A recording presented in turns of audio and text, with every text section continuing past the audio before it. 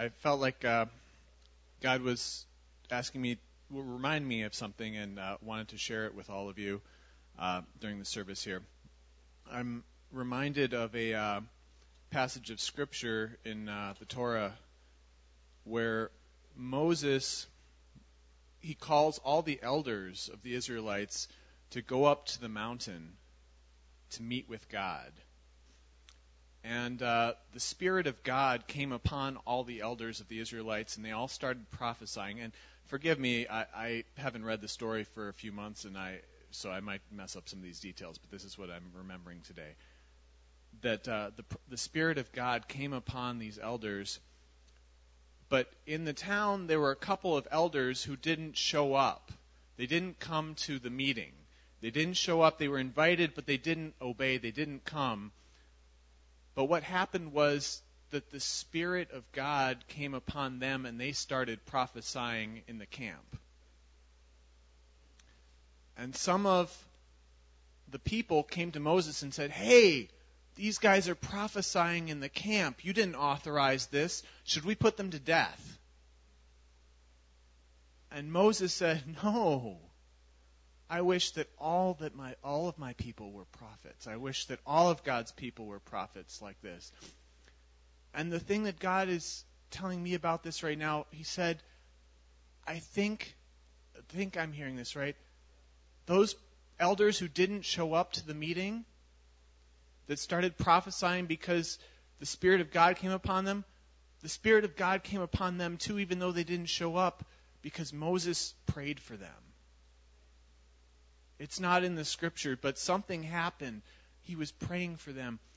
And what God's telling me is there are a lot of people that we care about in this house who are not here today. Maybe they're usually here and they've got a good reason to be away. Maybe they don't even want to be here today. Maybe we have family other places who don't want to be in any kind of church or near any kind of church today.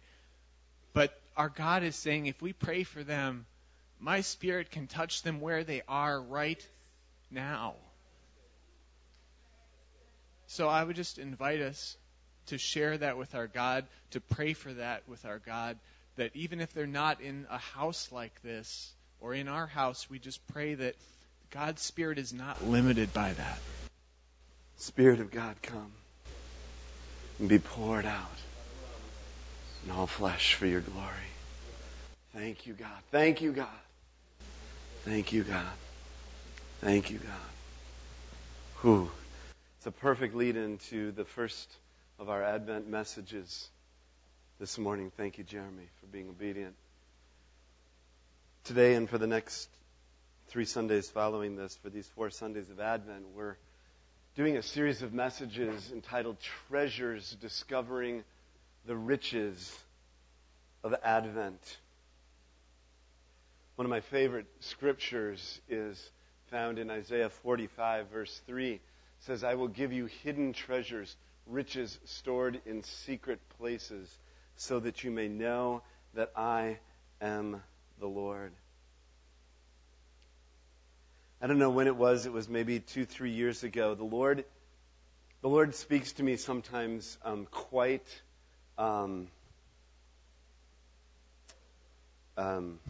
directly and strongly. About 3 years ago, I heard the word of the Lord into my life in this way. And He spoke to me and He said, "You are no longer to view anyone around you as either a target or a tool,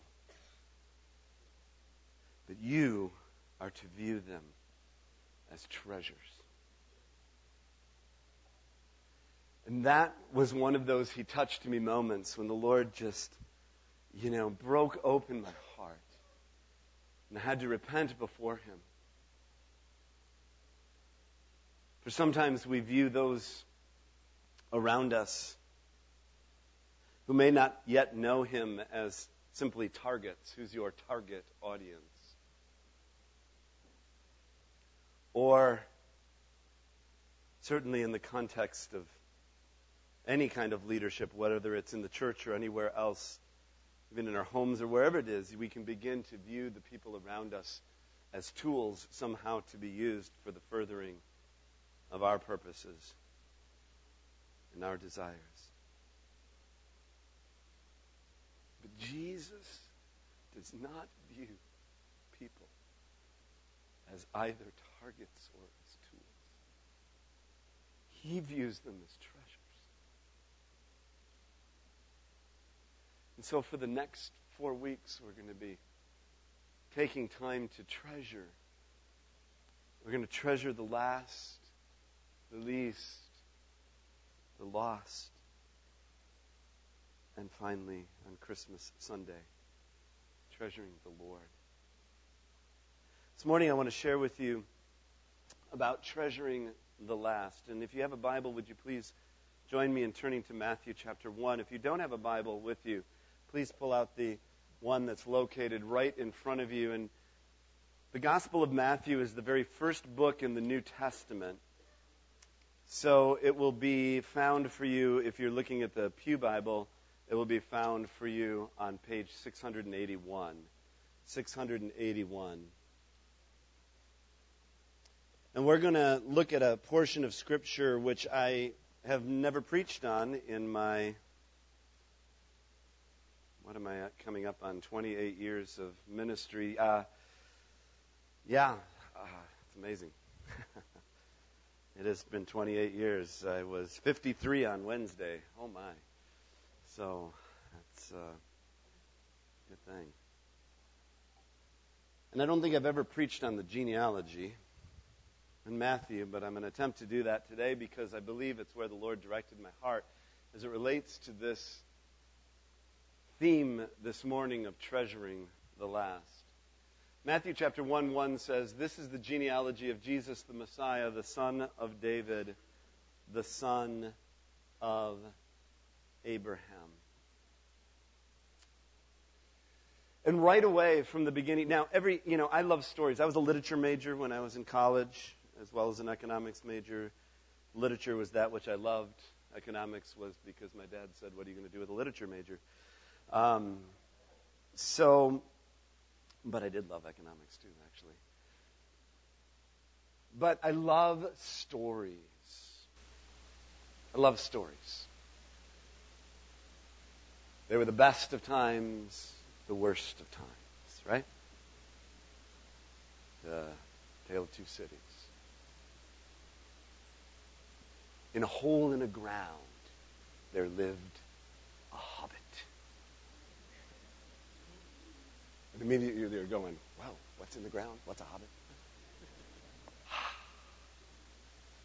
So every great story begins sort of with a great hook. Matthew begins with a bunch of names. What's that about?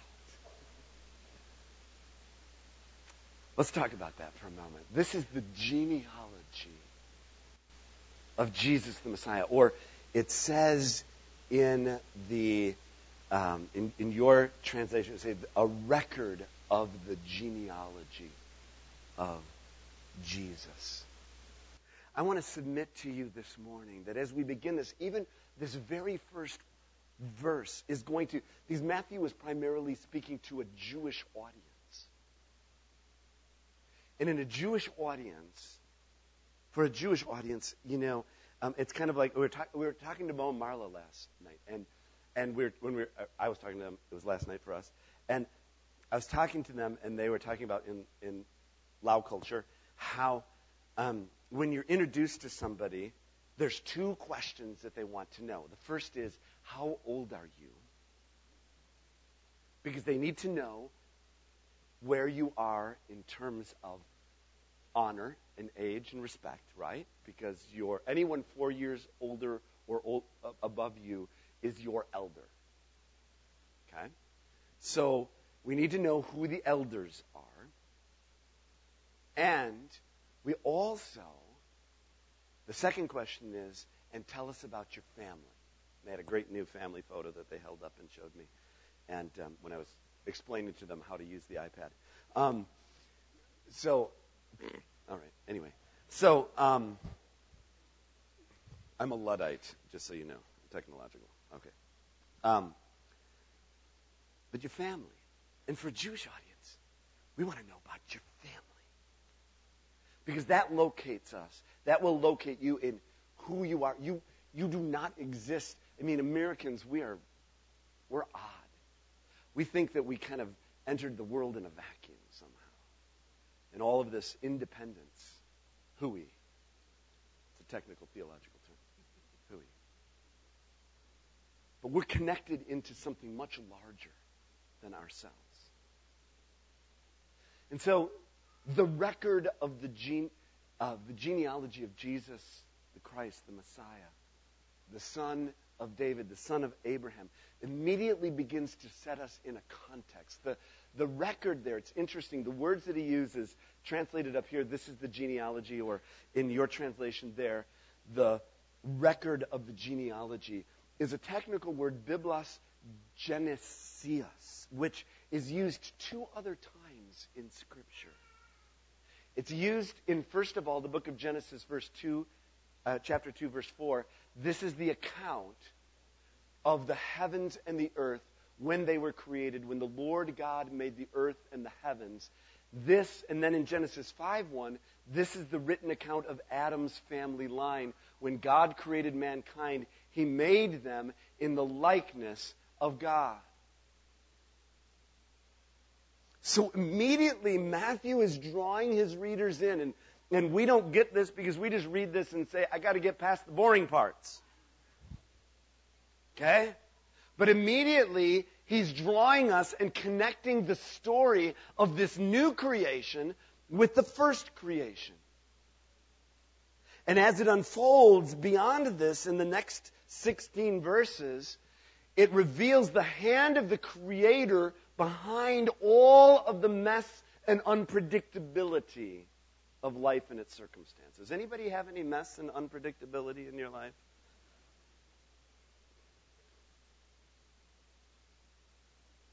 So really what we're getting at here is that history is his story. Now, son of Abraham. Well, that locates us somewhere. Remember Genesis chapter 12, verse 3. I will bless those who bless you, and whoever curses you I will curse. And all the peoples on earth will be blessed through you. Again, in Genesis 22, God reaffirms after the scene with the sacrifice of his son Isaac and God coming through the last, he says, I'm going to surely bless you and make your descendants as numerous as the stars in the sky and as the sand on the seashore. Your descendants will take possession of the cities of their enemies, and through your offspring all nations on earth will be blessed because you have obeyed me. So immediately when we see this son of Abraham, it connects the story of Jesus into the story of the covenant of God with his people. So immediately, again, a connection is made in the minds of those to whom Matthew is writing his story. Then we have this son of David. And immediately they're brought into the story in 2 Samuel. When your days are over and you rest with your ancestors, 2 Samuel 7, 12 and 13. I'm going to raise up your offspring to succeed you, your own flesh and blood, and I will establish his kingdom. He is the one who will build a house for my name, and I will establish the throne of his kingdom forever. And again later in 2 Samuel 22, 50 and 51, David's writing, he said, therefore I praise you, Lord, among the nations. I'll sing the praise of your name. He gives his king great victories. He shows his unfailing kindness to his anointed, which is the same word for Christ or Messiah. Messiah in the Hebrew, Christ in the Greek, to David and his descendants forever. So immediately this connection here is between the story of Jesus and the messianic story of the kingdom. So right from the beginning, I want us to catch this, that this is a story of God's sovereignty. Connecting the new creation story with the original creation story, connecting the covenant, the new covenant in the New Testament with the old covenant found through Abraham. Connecting the story of the kingdom and the Messiah and the Christ with the story of Jesus. So immediately in these readers' minds, they are hooked. Are you hooked this morning? Anybody hooked in? You connected in? You following? You with? Let me hear you say amen if you are, please. Okay. All right. Good. Talk to me. All right. Now, from Matthew chapter 1, Matthew chapter 1, verse 2 to 17, we now have the story of God's people laid out for us in Cliff Notes. Okay? That's what it was when I was in college. Now it's what? What is it? Spark Notes. So think of this as the biblical Spark Notes. Okay? That are going to tell you about the story of God's people. First of all, the dream is conceived. Matthew chapter 1, verses 2 to 6. Let's read it. It's so cool. Abraham was the father of Isaac. Isaac, the father of Jacob. Jacob, the father of Judah and his brothers. Judah, the father of Perez and Zerah, whose mother was Tamar. Perez, the father of Hezron. Hezron, the father of Ram. Ram, the father of Amminadab. Amminadab, the father of Nahshon. Nahshon, the father of Salmon. Salmon, the father of Boaz, whose mother was Rahab. Boaz, the father of Obed, whose mother was Ruth. Obed, the father of Jesse, and Jesse, the father of King David. And David was the father of Solomon, whose mother had been Uriah's wife. So here's the dream of God for his people is conceived. We see it in Matthew chapter 1, verses 2 to 6, when there's this ascendancy, there's this growing from Abraham to David. There's this sort of crescendo of God's working in his people and the kingdom being established. Genesis chapter 1, 26 and 27 says, God said, let us make mankind in our image, in our likeness, so that they may rule over the fish in the sea and the birds in the sky, over the livestock and all the wild animals, and over all the creatures that move along the ground. So God created mankind in his own image. In the image of God, he created them, male and female, he created them. Psalm 8, 4 and 5, what is mankind that you're mindful of them? Human beings that you care for them. You've made them a little lower than the angels and crowned them with glory and honor. And here we have this picture because there's this sort of, in the midst of the mess and the unpredictability, there's this, like I said earlier, this crescendo of movement of God's people. There's a dream of a nation. The people of God has been conceived, and it's growing, and it's flourishing, and it's fruitful. God's people. And here's the takeaway from this for us this morning. God's people are created for community with the true king. So he's brought these people together into his community, into the kingship of the Lord. And then the dream goes into exile. Chapter 1, verses 7 through 11. Solomon, the father of Rehoboam. Rehoboam, the father of Abijah. Abijah, the father of Asa. Asa, the father of Jehoshaphat. Jehoshaphat, the father of Jehoram. Jehoram, the father of Uzziah. Uzziah, the father of Jotham. Jotham, the father of Ahaz. Ahaz, the father of Hezekiah. Hezekiah, the father of Manasseh. Manasseh, the father of Amon. Amon, the father of Josiah. And Josiah, the father of Jeconiah, or also known as Jehoiakim, and his brothers at the time of the exile to Babylon. Here we have the story of God's people, and it's shared and revealed for us. You know, the first part of the story is revealed through the Pentateuch and beyond, and but now we're into Kings and the Book of Kings, and you see this ongoing up and down and up and down. But the up and down is all going, the direction is all down. Until ultimately they're taken into exile. But the story of the people of Israel, here's what I want you to understand. The story of God's people in Israel is our story. Because God has a purpose and a plan for your life to bring you into true community with the true King. But then that goes into exile. Because we all, like sheep, have gone astray. Each of us has turned to our own way. As it says in Romans 3:23, for all have sinned and fallen short of the glory of God. And therefore God's people, as we see throughout history, have rejected the true King. And because of that, they have been exiled into bondage. And it's just as true today as it was then. You might be not taken away in physical shackles, but I will tell you now, your soul will be shackled if you reject the true King. And your spirit will be shackled. And you will experience exile. That's what hell is. It's being exiled from the King forever. Separated from Him. God help us. But the end of the story isn't there. Thank God, because here we have pictured for us the restoration of the dream, starting in verse 12, after the exile to Babylon. After the exile to Babylon. Jeconiah was the father of Shealtiel, Shealtiel the father of Zerubbabel, Zerubbabel the father of Abiud, Abiud the father of Eliakim, Eliakim the father of Azor, Azor the father of Zadok, Zadok the father of Achim, Achim the father of Eliud, Eliud the father of Eleazar, Eleazar the father of Mathan, Mathan the father of Jacob, and Jacob the father of Joseph, the husband of Mary, of whom was born Jesus, who is called Christ, Messiah, anointed Savior. John 3:16, for God so loved the world that He gave His one and only Son, that whoever believes in Him shall not perish, but have eternal life. But go and learn what this means. Jesus says, I desire mercy, not sacrifice, for I have not come to call the righteous, but sinners.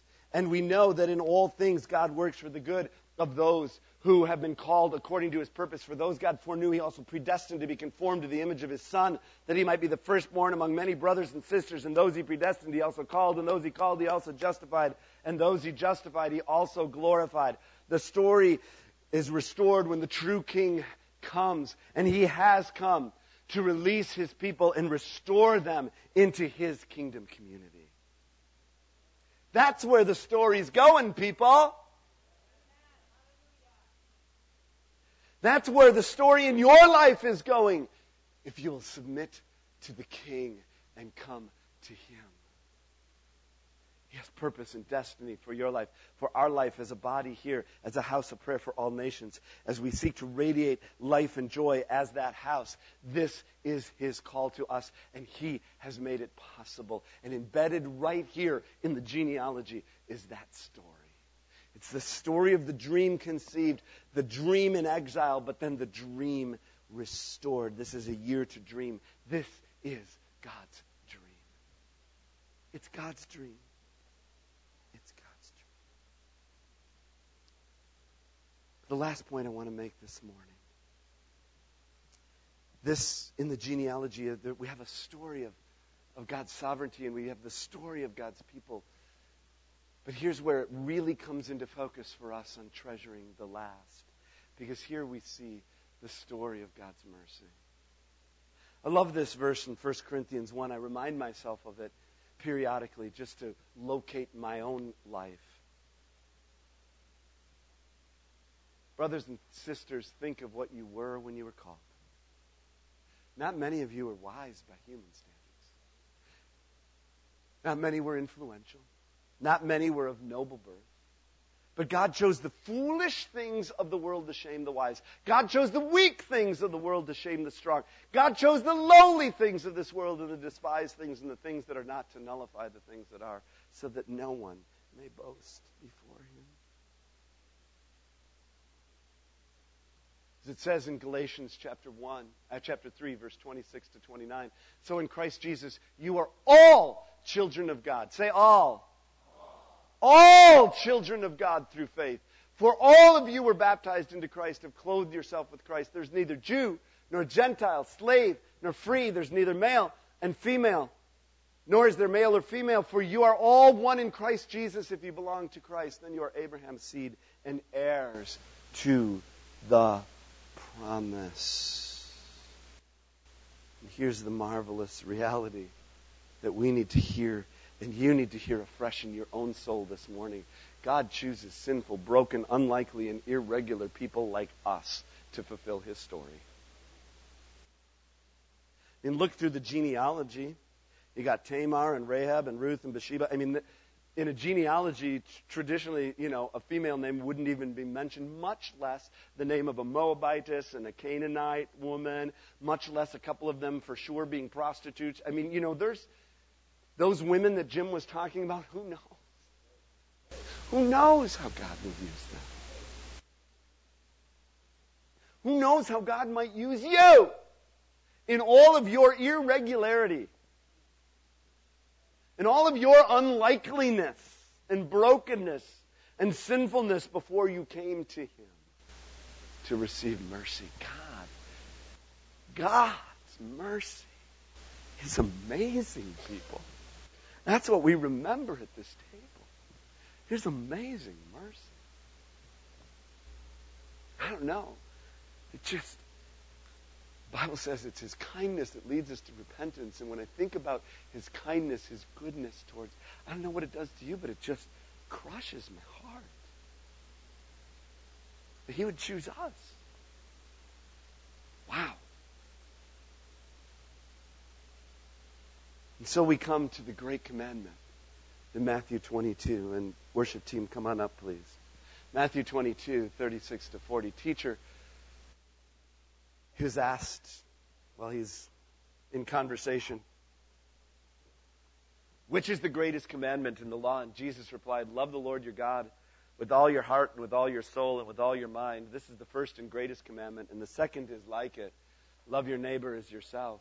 And all the law and the prophets hang on these two commandments. And we're going to close by just that momentary focus on that second part, to love your neighbor as yourself.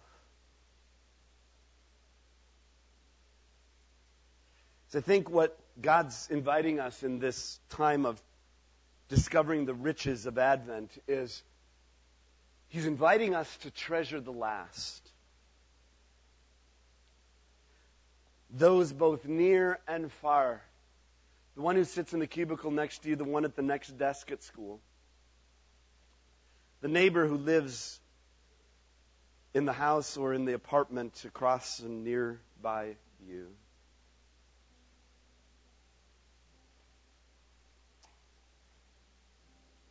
The one who drives you just a little bit nuts.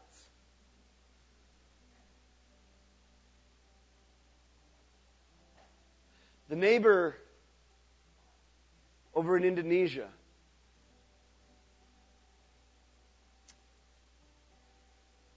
The neighbor in Africa.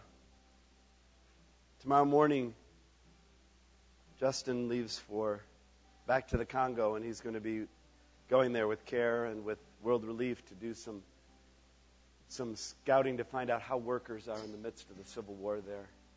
We just pray right now for protection and provision for him as he goes. He's going to be in some of the places that have been impacted by the civil war going on right now in Congo. Jesus, we just pray for your covering and blessing over our brother as he goes to the last and the least and the lost. God, give him favor and grace. Protect him every step of the journey.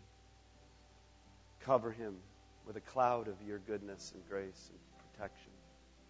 And cover his family here as well until he safely returns to join us again. We bless him and bless the work to which you've called him there in Jesus' name. Amen.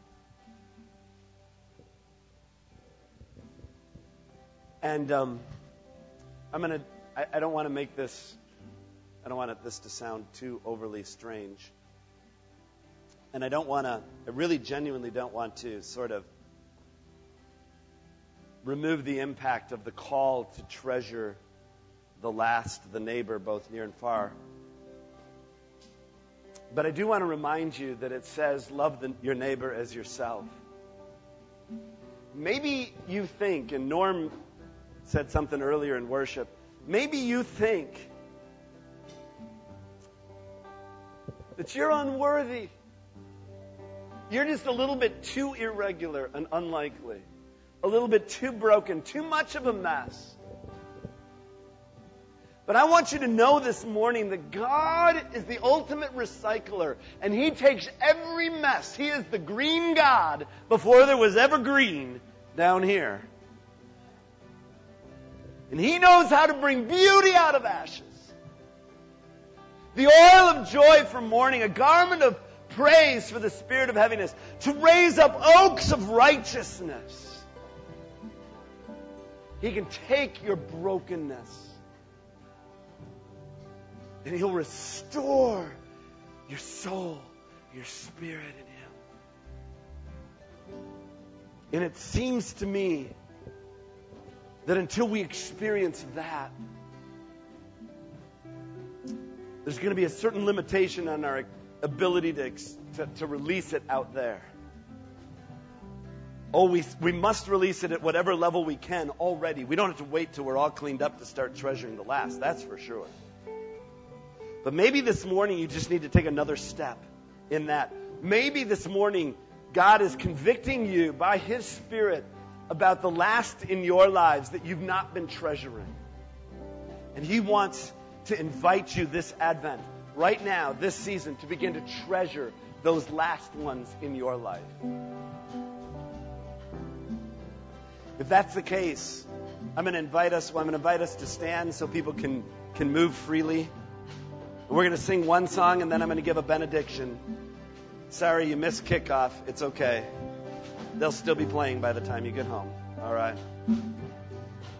But this is a holy moment, and I don't want us to miss it. So if you want to join me up here, if the Lord is piercing your heart this morning to begin to treasure the things that He treasures and to begin to treasure the last, maybe it's for your own soul this morning that you need to bring before Him.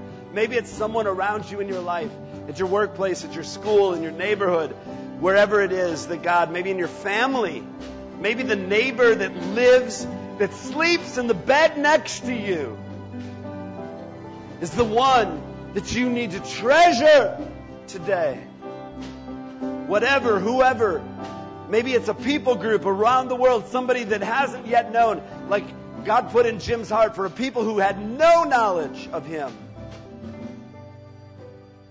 Come to this altar, please, right now, and join me here, and then I'll pray a benediction. You stood before, and now with hands open, receive the benediction this morning. Hallelujah, hallelujah, hallelujah. Lord Jesus, as I stand here before you and before your people, I want to pray, oh God, for the release of your life into each and every life here.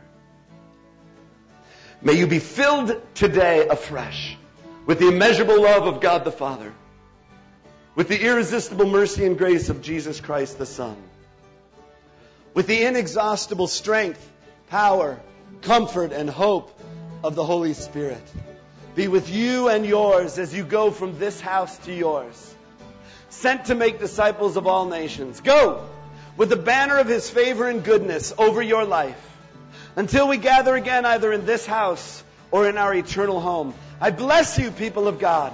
May His mercy and goodness chase you down all the days of your life. In Jesus' name. And all God's people said, Amen. Hallelujah.